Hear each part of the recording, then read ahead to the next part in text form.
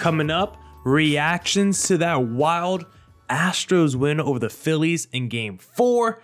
Who got robbed from the D-backs in the Gold Glove race, and looking ahead to other MLB awards and seeing which D-backs could be a finalist or even win a major league award. Coming up on today's Locked On Diamondbacks podcast.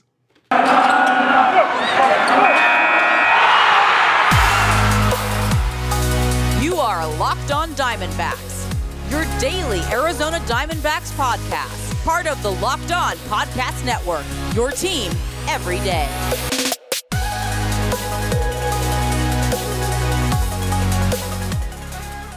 Welcome into the Locked On Diamondbacks podcast, part of the Locked On Podcast Network, your team every day. Listening to who? The always charismatic host of this podcast, Miller Thomas. I'm a multimedia journalist and I'm a graphic designer, so please go check out my website, millerthomas24.myportfolio.com. On there you can see all my latest work, from my packages to my articles to my photos and my graphic design. If you want to see more content by me, just follow me on Twitter at CreatorThomas24 for my personal account, or look up Locked On Diamondbacks, Twitter, Instagram for the podcast handle. And of course, thank you for making Locked On Diamondbacks your first listen every day. I would not be able to do this podcast without you, my loyal listeners, sharing, subscribing, reviewing, doing all that so I could do this podcast for you.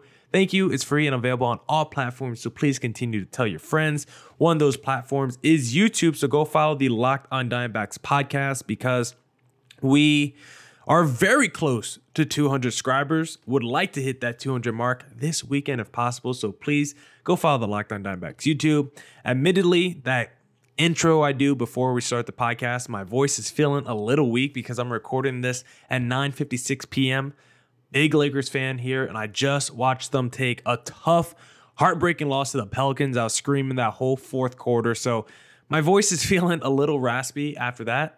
But I'm glad I did watch the second half of that game because I feel like I haven't watched enough Lakers games this year. But while watching the Lakers, I was also watching another game, which was the World Series. Of course, don't think just because the D-back season is over, I'm no longer watching baseball, because that was an exhilarating World Series game. And what a bounce back by the Houston Astros. I mean, these last two games have been historic, really. I mean, I don't know a better word to describe it than that. I mean, you had the Phillies with a World Series record of 5 home runs in the first 5 innings in Game 3. And then you look at Game 4, a combined no-hitter, the first combined no-hitter in World Series history, the first no-hitter since 1956 with Don Larson when he threw a perfect game. So quite historic Game 3 and Game 4 of the World Series. And I think this is some of the best baseball we've seen. We've seen elite pitching. We've seen some clutch offense. And from tonight's game, Christian Javier,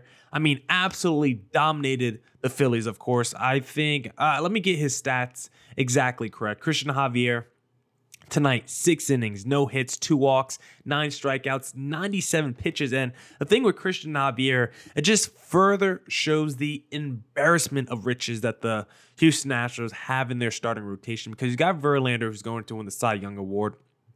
You got Lance McCullers, who's coming off injury and was maybe the Astros' #1 starter last year. You got Framber Valdez, who set the major league record of quality starts this year. And then you got Christian Javier, your #4 starter, who quietly had a 2.5 ERA in 25 starts this year. Led the entire Major League Baseball in opponent batting average, was 170. It was the 4th lowest opponent batting average all time. This is the Astros' #4 starter, and he borderline had a historic season himself starting, and he even might get some looks in the Cy Young voting this season. So Christian Javier, what he did tonight against the Phillies was just phenomenal and electric, and I think, I don't want to say unexpected because I just told you how great of a regular season he had, and he's been very dominant in the postseason. But considering this Phillies team, what they did last night, considering what Bryce Harper has been able to do all postseason, I think no hits is the surprising part. Maybe the fact that he had a great game isn't surprising, but I think the fact that he had 6 innings of no-hit ball, this was basically the best start by a guy since 1969. The last time a guy went no hits through 6 innings was 1969, Jerry Koosman. I don't even know who that is. So this was quite literally the best start anyone's had in a World Series in 40 to 50 years. And so what Christian Javier did tonight, again, just historic. And when you look at the breakdown of how Christian Javier did it, he mostly did it with 2 pitches, the fastball and the slider, and he was working that fastball tonight. He threw over 70% fastballs. And when you look at his pitches against Bryce Harper, who we know has been the hottest player in baseball so far during this postseason. I mean, not so far. I mean, there's only a couple games left, right? So Bryce Harper's been the best player. And how did he attack Bryce Harper in tonight's matchup? Excuse me, had to let out a quick burp. Had Chipotle not too long ago.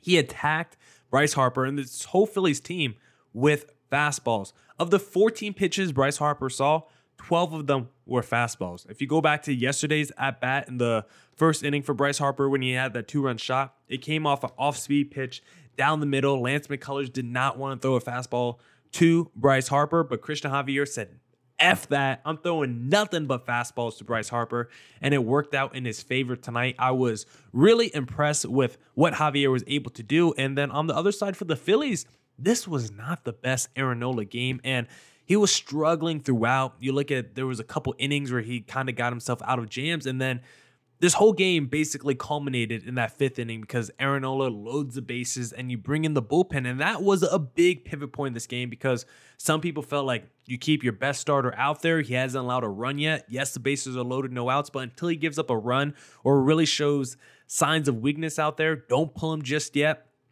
But Rob Thompson said, I'm going with the short leash. I just watched yesterday's game where Lance McCullers was out there way too long, gave up too many home runs. And not only that, let's face it, Aaron Nola might have hit a brick wall because you look at his last 3 games, 4 earned runs, 5 earned runs, and then you see what he did tonight. Once again, struggling. These are the biggest games of Aaron Nola's career. I don't know if the pressure's getting to him. It's also basically the farthest he's pitched into any season before in his major league career. So is it maybe fatigue? Is it a combination of both? I don't know. But right now, Aaron Nola has been struggling these last couple games, and he struggled again tonight. So for anyone that thought Rob Thompson should have kept Aaron Nola in that game, I'm very okay with that decision. Like, let's not forget, because of that rain postponement, this Phillies bullpen was super rested. Ranger Suarez gave them like 5 innings last night. Like, this Phillies bullpen is pretty rested.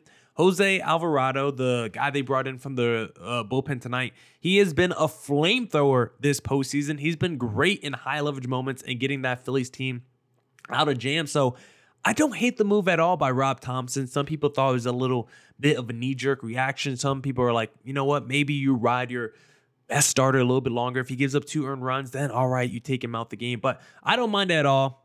These games are so important. Like, if you're the Phillies team, if you could have got that 3rd win and been up 3-1 in the series on the Astros, now you really force the Astros' hand. And like, we already saw the announcement, Noah Syndergaard and Justin Verlander are going to be starting Game 5. But if the Phillies won tonight, Sully and I discussed it yesterday, I think it would have been a big decision for Dusty Baker as to whether or not he should have started Justin Verlander in Game 5, because like Aaron Nola, Verlander has not been good in the World Series so far. And so it's like, if you're down 3-1 in the World Series, are you going to trust a guy who's been maybe the worst World Series pitcher we've ever seen?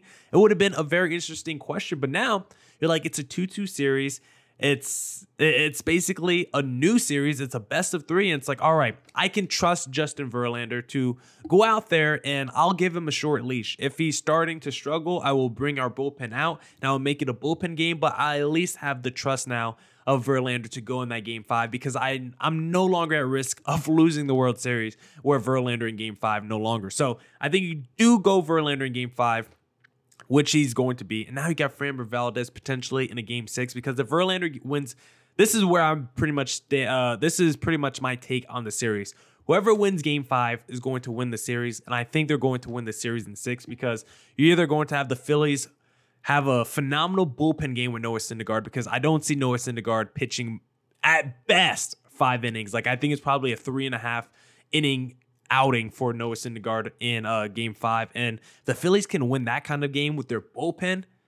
I think they're going to be set up very nicely with Zach Wheeler in Game 6. But on the other side, if the Astros go up 3-2, they got Valdez in Game 6. Like, I don't think this series is getting to a Game 7. I think one of the 2 starters, either Zach Wheeler or Framber Valdez, I think whoever's team has the lead, I think one of them is going to feel inspired. It's going to be, I'm making the spiritual case here. They're going to get that energy from their teammates, knowing their team is up 3-2, and their star could be the one that wins their team the World Series.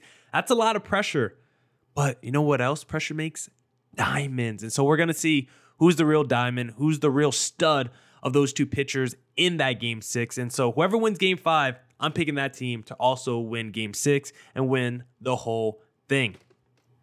Christian Javier protected the Astros in game 4 with his no-hit bid, just like Simply Safe can protect your home, because if you've thought about securing your home with home security, but you've been putting it off, you'll want to listen up. Right now, Locked On Diamondbacks listeners can order the #1 rated Simply Safe home security system for 50% off. This is their biggest offer of the year, and you won't want to miss it. Simply Safe was named the best home security system of 2022 by U.S. News and World Report, a 3rd year in a row. In an emergency, 24/7 professional monitoring agents use Fast Protect technology exclusively from Simply Safe to capture critical evidence and verify the threat is real, so you can get priority police response. Simply Safe is a whole home security with advanced sensors for every room, window, and door, HD security cameras for inside and out, smarter ways to detect motion that alert you only when a threat is real, and even hazard sensors that detect fires, floods, and other threats to your home.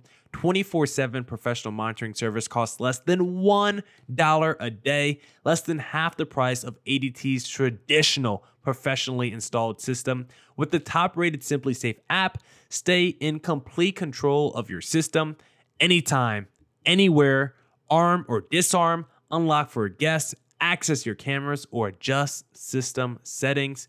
Don't miss your chance to save big on the only security system I recommend. Get 50% off any new Simply Safe system at simplysafe.com/LockedOnMLB. There is no safe like Simply Safe.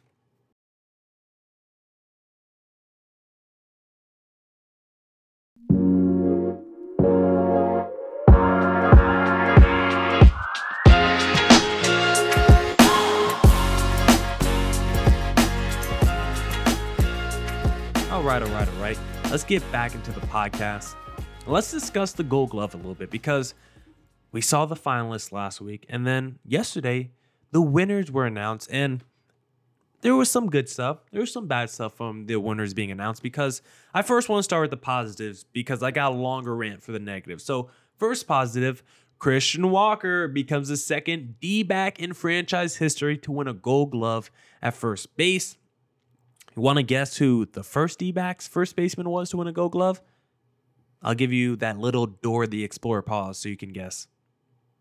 That's right, Paul Goldschmidt. Christian Walker. I mean, just go on Fangraphs and look at any defensive metric for first baseman. Christian Walker's probably #1 in it.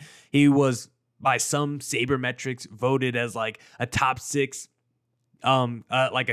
defensive player in all of baseball. Like, the defensive metrics can get wacky and all this and that, but just go on Fangraphs, look through sortable stats, and see Christian Walker at the top of almost every list, and that's why he won the Gold Glove, and it's why I won $5 off one of my friends, because I bet him months ago. I bet him, what month is it now? Probably back in August, that Christian Walker was going to win the Gold Glove, because all I had to do was go on Fangraphs and see he was #1 in every defensive statistic category, whatever you want to say. Christian Walker was the best. So not a surprise to see him win the Gold Glove, because he was by far the most deserving player to win a Gold Glove. But one player who was also very deserving, and I think was the clear-cut winner to get a Gold Glove, was Dalton Varsho, who, let me get this right, was robbed of a Gold Glove in right field. And I don't want to use the word robbed lightly, but here I think it makes a lot of sense, because Mookie Betts is going to win the Gold Glove in right field, and Mookie Betts is a phenomenal defensive right fielder. He's as good as anyone gets. Don't get me wrong. I'm not saying Dalton Varsho was robbed because Mookie Betts is a bad defensive outfielder. I'm saying Dalton Varsho was robbed because he's twice the defender Mookie Betts is, and Mookie Betts is an elite defensive player. Dalton Varsho led all Major League outfielders in the following advanced defensive statistics: defensive runs saved, ultimate zone rating, and outs above average. That's pretty much the big 3 of defensive stats. Also led all National League outfielders in defensive WAR. He also had a 96th percentile outfield jump. Varsho basically had better defensive counting stats than Mookie Betts, because a lot of those defensive stats I just mentioned, like defensive run saved, like those are counting stats. That's like your RBIs and your home runs. It's not like an average type stat. That's a literal counting stat where you're just counting up how many runs he saved over the course of the year. And when you compare how many games Varsho played in right field to Mookie Betts, Varsho had the same, if not better, counting stats in every defensive category while playing half the games Mookie Betts had. Like, Varsho had better defensive stats, better defensive counting stats while playing half the games Mookie Betts had. That's like saying my guy hit 30 home runs and 500 plate appearances, but this other guy hit 30 home runs and 350 plate appearances. The guy who did it, who had the same amount of home runs and less plate appearances, is going to be the better home run hitter.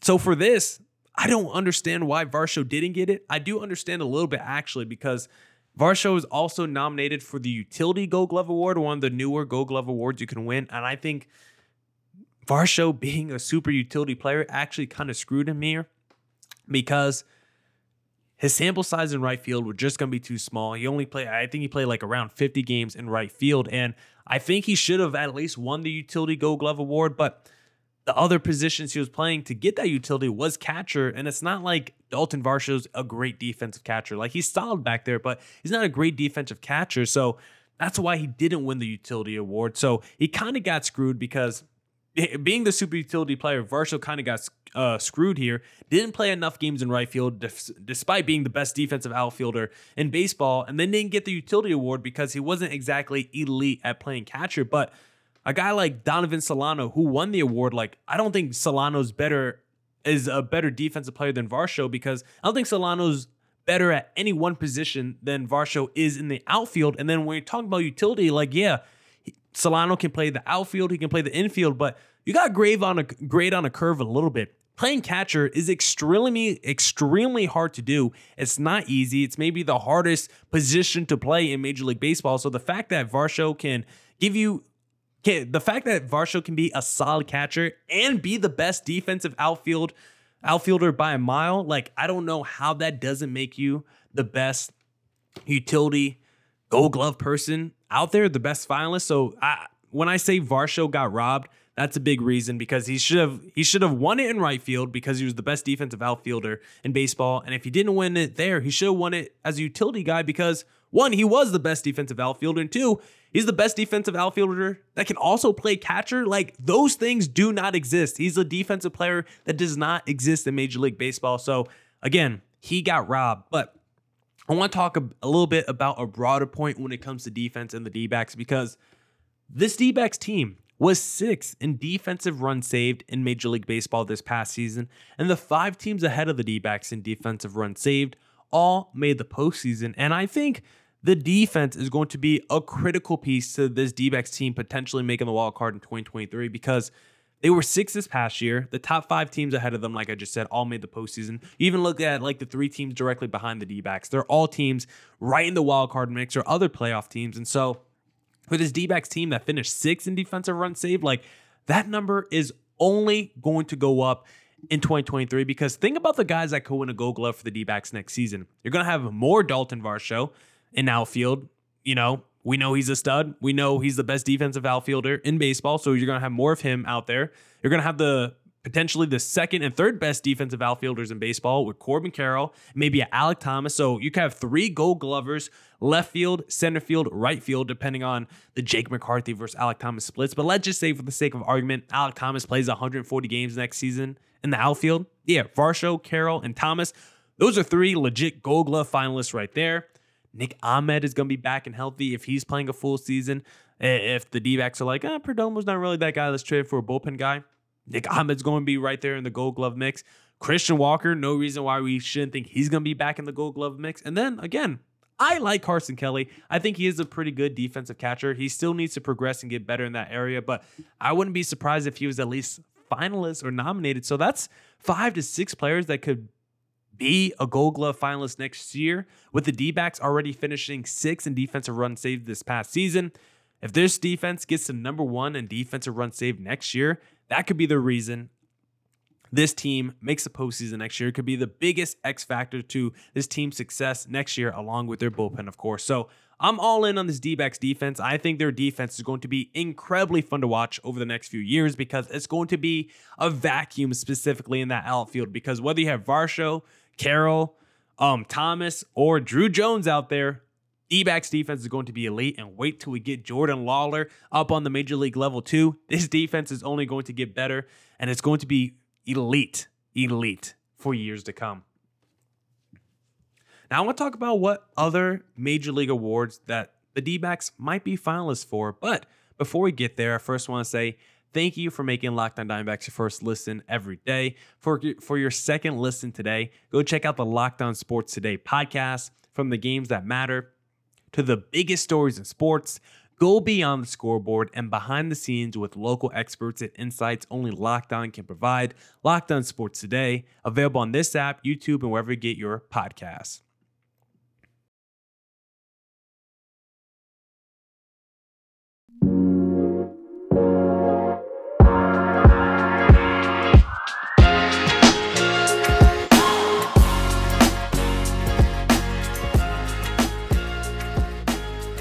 My throat is hurting way more than I feel like it should, but it's really because Lonnie Walker had this freaking phenomenal dunk on Jose Alvarado, and I just screamed so loudly, and then I was getting so mad at the end of the game because the Lakers just blew it. Real quick, Lakers are a trade away from being a good team. They just need a couple shooters, and then they're going to be right there in the mix. That's the end of my NBA Lakers rant. But now let's look at some other awards that D-backs could potentially at least finish a finalist in. I'm not saying that they're going to win, but at least finish a finalist in. First one is the NL Rookie of the Year. And I don't think a D-back is going to win this award. I think this award is clearly going to go to Michael Harris of the Braves, outfielder, or Spencer Strider of the Braves, pitcher. The Braves are winning this award, no doubt about it. Michael Harris was a stud this year. One of the fastest players in baseball, can hit for contact. Pretty good OPS. Spencer Strider, elite strikeout artist, low ERA. Like, those are the two, clear-cut choices. I'm like falling apart over here. Those are the two clear-cut choices for Rookie of the Year in the National League. But one guy that should at least finish third and as a finalist, and I'll say this I'll scream it to the mountaintops, to the moon. Jake McCarthy needs to finish in the top 3 or the top 4. He needs to be top 4, but I think he should be top 3 and, of course, finishing third because since being recalled on July 11th, Jake McCarthy batted .331, .394 OBP, and a .500 slugging. His strikeout rate also went from 34.9% to just 14.1%. Like, Jake McCarthy had a breakout season that I did not see coming. This dude was way better than any expectations I had for him entering the season because, to be honest, I had no expectations for Jake McCarthy entering the year. But now, best believe we're going to have some expectations for him entering 2023, and we all hope this wasn't a one-year wonder. We're all hoping he's not the Vanilla Ice with the ice baby. We're hoping Jake McCarthy's more of that Drake that's going to be in the game for a minute because he was just so freaking good. A 131 WRC plus, and his biggest skill and asset that he brought to the table, which is going to be another huge X factor for this D-backs team next season.